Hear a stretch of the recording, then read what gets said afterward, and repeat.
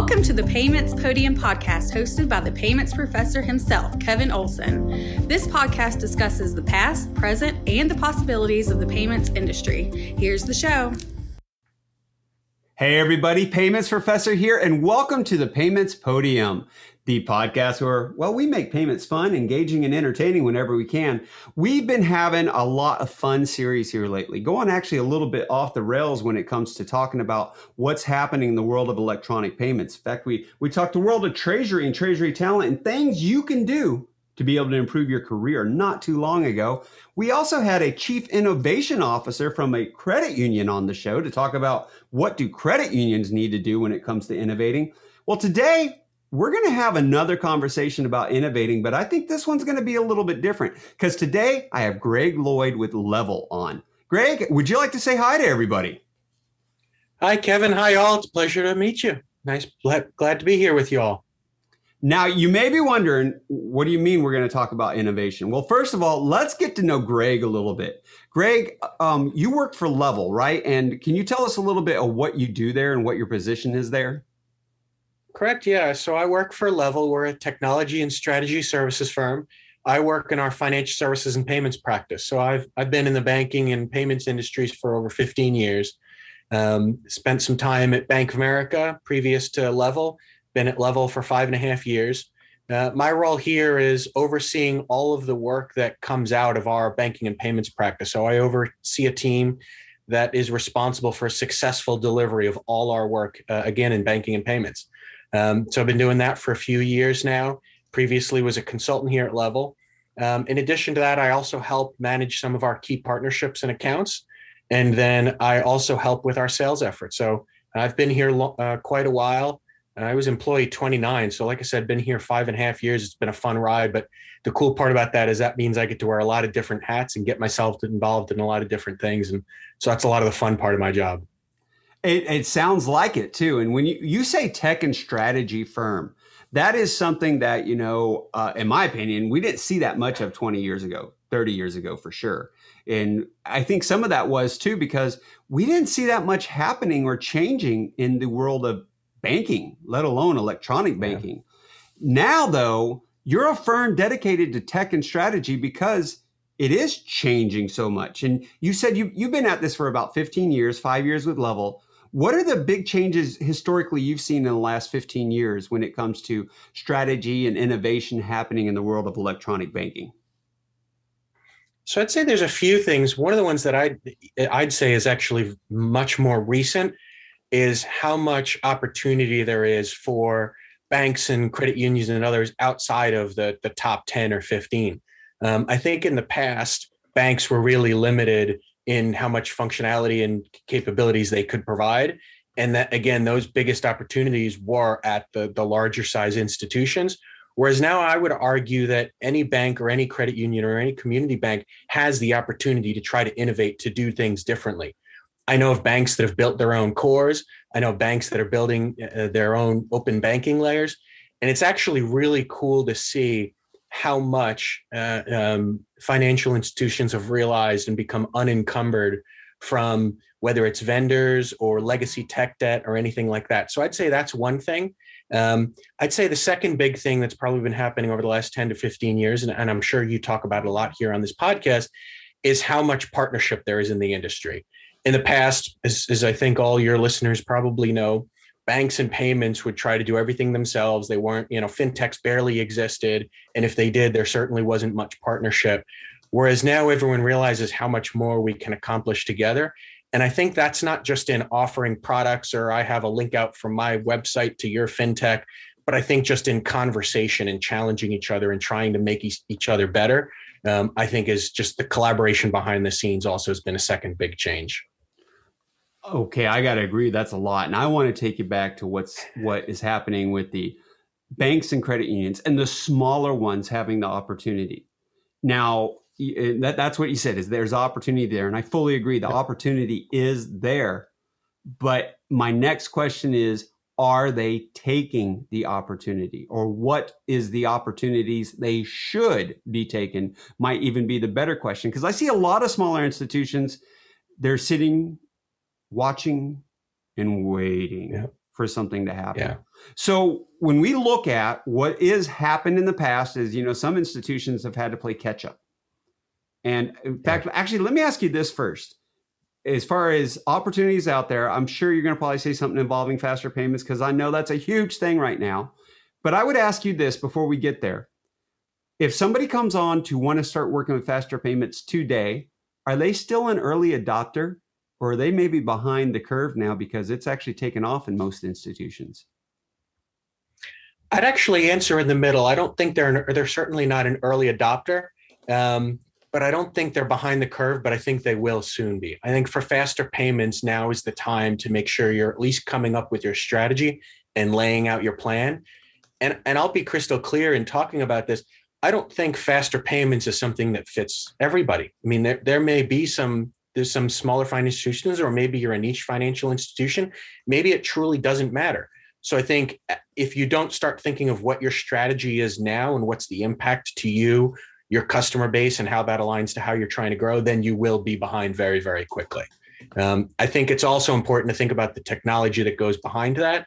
Because, for example, if in a year you decide you want to offer faster payments and you want to offer it in a certain way, let's say you want to offer APIs or you want to change how you offer your services to your customers, if you don't have that tech foundation, that's going to add another year to your cycle. So this, while you're not behind right now, I think there's definitely a lot of stuff you need to be doing right now to make sure you don't fall behind. Okay, this conversation just took a little curveball right there. Yeah, I caught that one. All right, it got by me, but I'm going to get back to it. I want to see if you can throw it back at me again, because if I heard you right, you said faster payments doesn't fit everyone, but think what your strategy is and the impact of what it will be to you, or you will fall behind very quickly. So that gets to the strategy. And one of the things you hit on too is you got to look at how your tech's going to work on that. But on that strategy, one of the key things I hear from everybody is, well, where do I start? Where do I start building a faster payment strategy? So, well, where do they start, right? If they want to build a faster payment strategy. I think it ties into a couple of things. And I'll also even loop in the broader conversation of innovation here. But first, I think it starts with knowing what and why. What are you trying to achieve and why are you trying to achieve it? Are you looking at faster payments because you have a specific customer base, whether it's a business or an individual set of individuals that's asking for it? Or are you, or you just know it's out there and you're trying to figure it out? So that type of thing influences where you start. But I think it's a couple of things. One, start by just knowing who are your customers. And again, it may be, you may have 10 segments in your corporate and small business teams. You may have, I think retail is pretty standard definition, but look at all those different customer sets, look at the segmentation, look at what they need.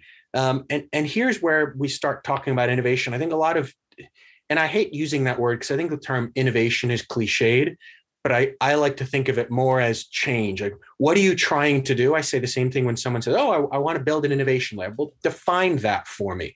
Is an innovation lab a PR showroom to walk executives through? Is it something about building pilots? And so it's really important to know what you're trying to achieve. And so tying that back to your question, Kevin, I think know what you're trying to achieve and why. Do you have a customer base you're trying to solve a problem for? Are you trying to grow? Maybe you're trying to grow geographically. Maybe you're trying to grow into a new segment. And it's looking at those things, looking at those use cases. It's understanding what are their problems. It's understanding how does that align to what you offer and what you can offer. I would highly encourage being collaborative, both within the industry as well as within your own company. It's very rare that I meet a company that doesn't have several smart people in there that can think through this. It's just a matter of making the effort to sit down and get a couple smart people together in a room or here in a Zoom room for the virtual days and just think through it. Now, one of the key things you hit on that too, that I've been trying to tell the people when it's on strategy is and you called it innovation, and I see innovation, I see strategy, they tie together with each other. And you said, know what you're trying to achieve and why. And I think one of the key things, and I'd like to hear your comments on it, is strategy a one size fits all? Just because I have two similar financial institutions, does that mean they go with the same strategy? It's one size fit all. I mean, is there a cookie cutter for determine, here's your strategy for faster payments, now take it and go? I don't think so. I'm sure there's a lot of people that would disagree with me, but no, I think strategy is unique to each institution. I don't care if you're the same size, even if you have the same vendors. Hell, I might argue, even if you have the same product set and segments amongst your customers, there is still variation based on where you are, what you're trying to achieve. I mean, just alone, you think about all these old businesses that have been around and are still money makers.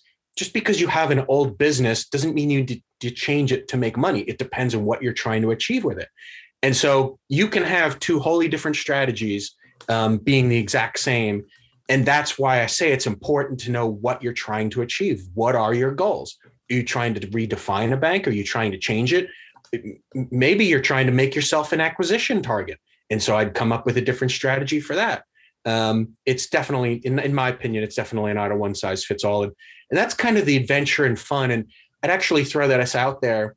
Don't look at strategy as something boring or just a step that needs to be taken. Think of it as an adventure.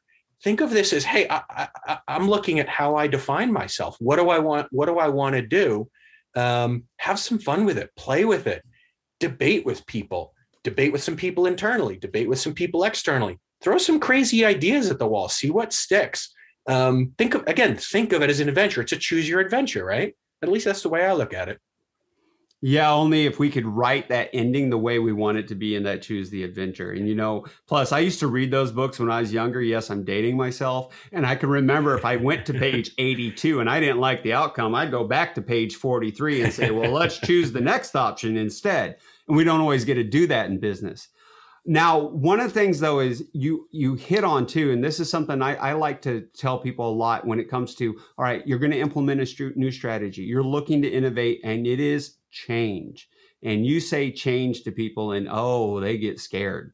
People don't like change. People like to be things to be the way they are. But you also talked about you have a business who's been working for years, works very effectively. Maybe you don't need to change them. And my question to you would be, okay, maybe you don't want to go in and just change everything they're doing, but would these newer payment systems, these newer payment options that are out there with some of these businesses that, have been around 40 and 50 years, could they complement what they're doing? Is there still a place for where, hey, this might fit in? It may not take over, it may not replace, but it could fit in and start helping new needs that are starting to emerge or fill in gaps that they might have. Yeah, I completely agree. I don't think, for example, to get specific, if we're talking about ACH or Wire or some of the older legacy payment options, I don't think those go away. And I'll be honest, I don't want to put names out there, but I've talked to some of the folks that are helping push this change in the industry, and I've heard the same thing from them. I don't think any of these legacy capabilities go away. I think they're important. It's just a matter of understanding where they fit. Now that you've got faster payments out there, whether that is a real-time option from TCH or FedNow, or whether it's same-day ACH, or whether it's something else, I think those are just additional options, and it's optimizing what problems each of those solve, how you offer those to your customers, and how that aligns to that strategy of yours and what you're trying to achieve. All right. I like that. Optimizing the problems that you solve. That in itself says a lot, because if you're not solving a problem and you're not optimizing your products and services, you've got bigger problems. I just got to say. Now, okay, another thing. Let's go back to the, change is difficult too, but so are relationships, and especially the professional relationships, because you got to be prim and proper and all that. But you talked about having your tech foundation. And I see that as you have to start building the relationships with the different tech companies. Do you have any advice on how to be innovative with a tech company? Any advice on how to have the relationship building taking place with the tech company so that you get the end result you're looking for? What would you say, hey, financial institution, credit union, bank, mid, small size especially, because the bigger ones, like you said, they got their own. but these smaller mid-size that they've got to go out and they want to have that relationship. What advice would you tell to them to help form those relationships to make sure that they're getting what they want out of it? Yeah, I'd say it's a couple of things. First, like any relationship, it's got to be a two-way street. And what I mean by that is, in my experience, particularly at smaller financial institutions, for too long, they've either just been receivers of information from their vendors, either because they haven't tried or because more often than not, they just don't get the opportunity. And so expanding on that, again, it's a two-way street. At minimum, I think they should seize the opportunity to be proactive, to come up. Don't be afraid. Say what you want. Push for what you want. These vendors ultimately are companies that are trying to sell a product and stay alive. So that means ultimately you're the customer and you're right. So don't be afraid to push. Don't let the way this industry has worked for the last 40 years influence how it works going forward. Be proactive. Raise what you want. Ask the hard questions. If the answer to the hard question sucks or is incomplete, pardon my language here, push. And tell them it's insufficient. Tell them it's not good enough. So again, make it a two-way street, because I've seen too many financial institutions that they're uncomfortable, they're afraid, they don't know how to go into that. I'd say just go into it. And there's nothing wrong with not knowing. It's those vendors' jobs to educate you. And from the vendor side, I think I would encourage vendors to try to force those conversations, those proactive conversations from their clients. Ask those questions. Say, hey, it seems like you're holding something back. What else do you have? What else aren't you sure about? How can I explain more of this to you? So I think that's piece one. Second thing I'd say is to think, to redefine what a vendor is. In that in the past, when you, particularly for smaller financial institutions, when you said vendor, you think of, well, there's three big ones I think of, and then there's a couple other peripheral ones that I think of. And so vendors, oh yeah, there's like 6 of them, right? And by the way, I'm just supposed to buy one of them and then they give me everything, right? And then I just do what they tell me. That's not the way it should have worked before, but it's certainly not the way it should work now. So think of vendors more broadly, both A, in terms of defining who they are. It's not 6 or 8 of them anymore. There's more than I could possibly count. But then B, also the types of vendors. Don't just think of, oh, there's my core vendor and my front end vendor, and they're probably the same, and then everything else comes through them. Think of fraud services. Think of firms like Levvel that maybe provide more strategy and technology services to help you mentor you, help you learn, help you change how you operate. Think of maybe you want to build an API gateway and what vendors might fit into that. Challenge yourself to, I don't want to say best of breed because that can sound intimidating, but think of how you can break it apart so it's not just a consolidated set of a few vendors, but look at all the individual pieces and the opportunities within each one of those. You know, you said a lot, and I'm with you 100%. In fact, it's interesting when you look at vendors, find one that works for you. Because I know, I do a lot of work with Vsoft as the payments professor too. And we'll even say to people, if we're not the right fit for you, please go somewhere where you're going to get what you want and what will work for you, because you got to have that right relationship. Now, I want to speak a little bit too about the past of the payments professor's relationship on this, because it's a topic that is near and dear to me. I do run, social media channels, plural, that help to educate people on electronic payments, because it's one of the biggest, most important topics there is. If you don't have the education, you're not going to be able to successfully put these products in place. And I used to work for a company years ago, a company called Gold Leaf. And one of our number one things was customer support and education. There's some legends, actually, I want to call them, out there in the payments industry that came from Gold Leaf that started in that side of education and making sure that you could properly educate people. And it's what made that company so successful. No, they're not around today because they got bought. I mean, somebody came and gave them a lot of money to say, hey, we want this product and the service. But I got to just, go jump on the curtails of that one and say, yeah, make sure you're getting the proper education. That is huge. And look around too. Don't be afraid. It's not, well, we've been on a date, we got to get married now. No. You want to go out and date a bunch until you find the one that is right for you. All right. Well, Greg, here's another important question for you. We talked a little bit about the past. We've been talking about what's happening now. I want to know, what's the future look like? What are the possibilities of what's going to be happening in the world of electronic banking that people need to be looking at? Because we focused a lot on faster payments. I'm guilty. I've been focused the past few years on faster payments. And even you said, hey, we're getting over that hump. We're like right at the top of that hump now. You're not behind, but if you don't do something soon, you're going to fall behind. Well, where are we at now as far as looking forward to where there's the early adoption? Or maybe you need to start preparing and thinking about the early adoption of what's next in electronic banking? What's next in the innovation world of banking that people need to start put this on your radar? Start at least getting familiar with what it is. Maybe not a purchase, but familiar with what it is and how it would work for you. What is next in electronic payments? So I think it's a few things. And my first answer is sort of odd in that I think it's out there, but it's not out there like it should be. And specifically, I'm talking about open banking capabilities. I feel silly talking about it in a way of what's next, but it is what's next because it's not out there in the way it should be. And even if it is out there, it's not adopted by the mainstream consumer as rigorously as it should be. Part of that's thinking about what's available in Europe with all the new regulations out there. But I think the ability to control all of your electronic payments, to see them in one place, to be able to cancel them in one place, to control where your data is shared around payments, I think that's critical. And again, I'm not ignorant of all that's going on in the industry. There's industry bodies. There are specific companies, without naming names, that are working on this. They offer this in some form. So I'm not saying this is the future to pretend it doesn't exist. It does exist.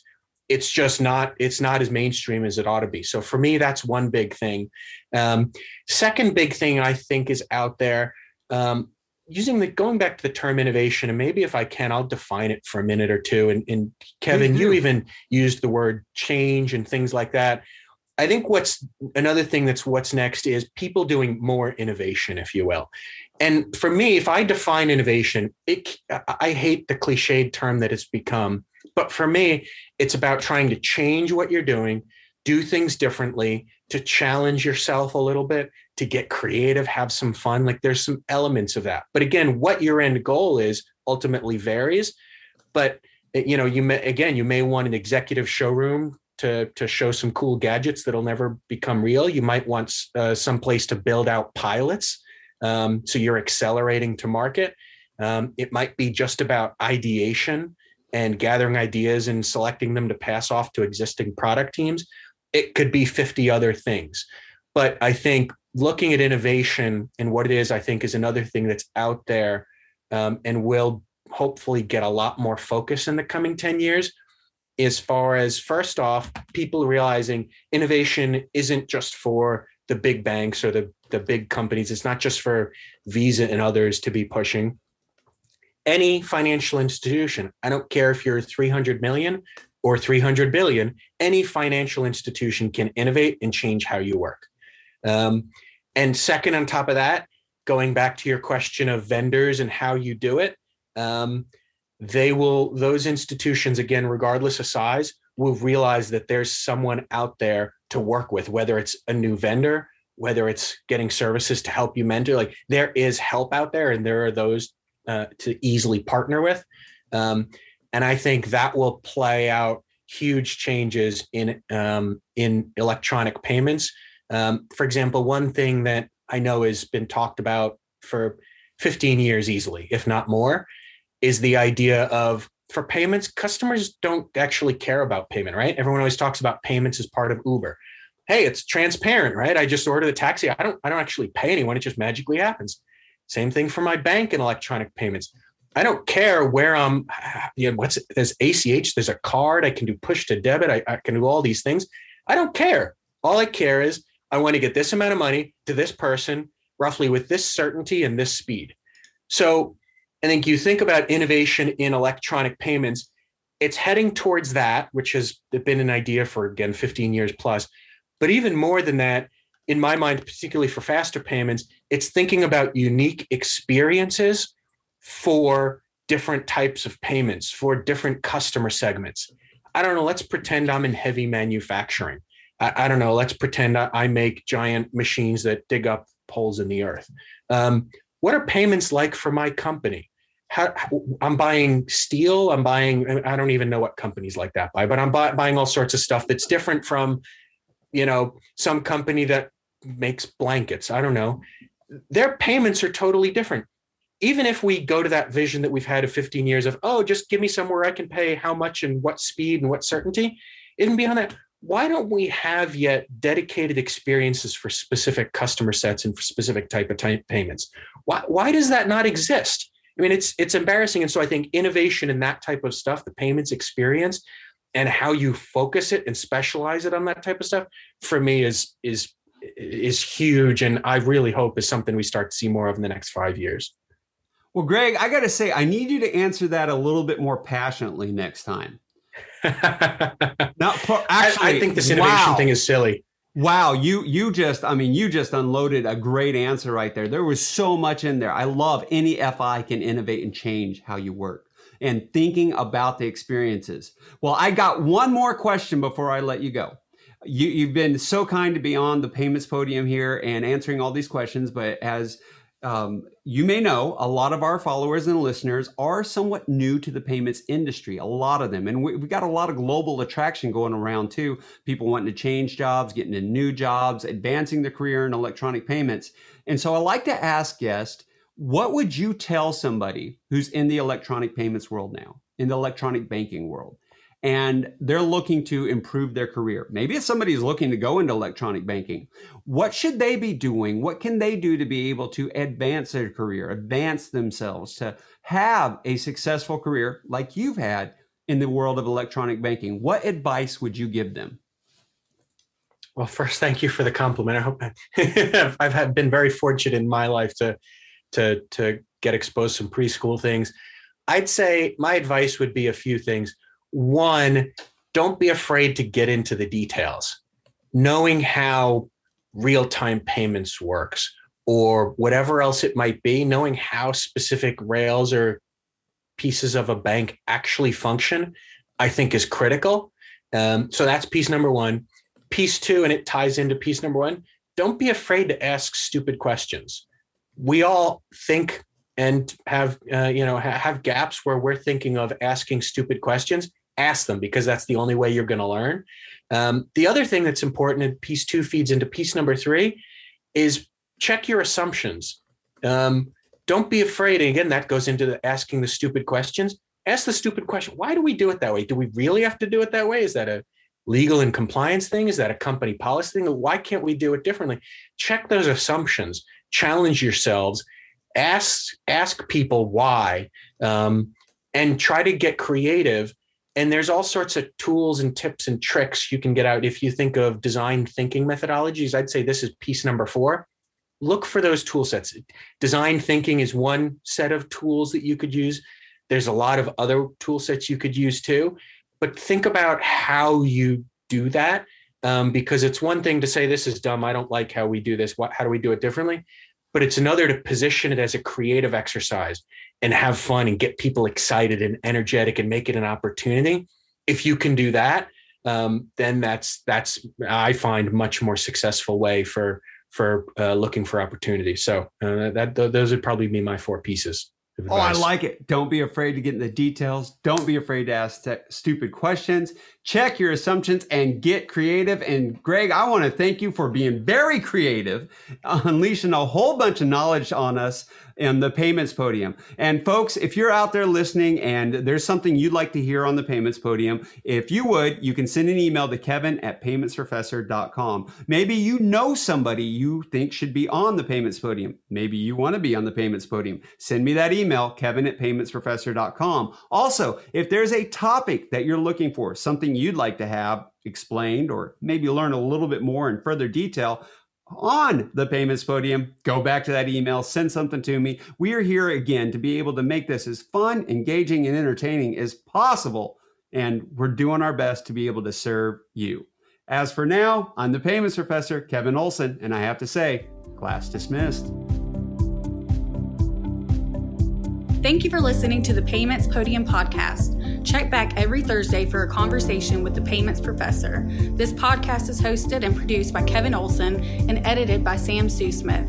See you on Thursday.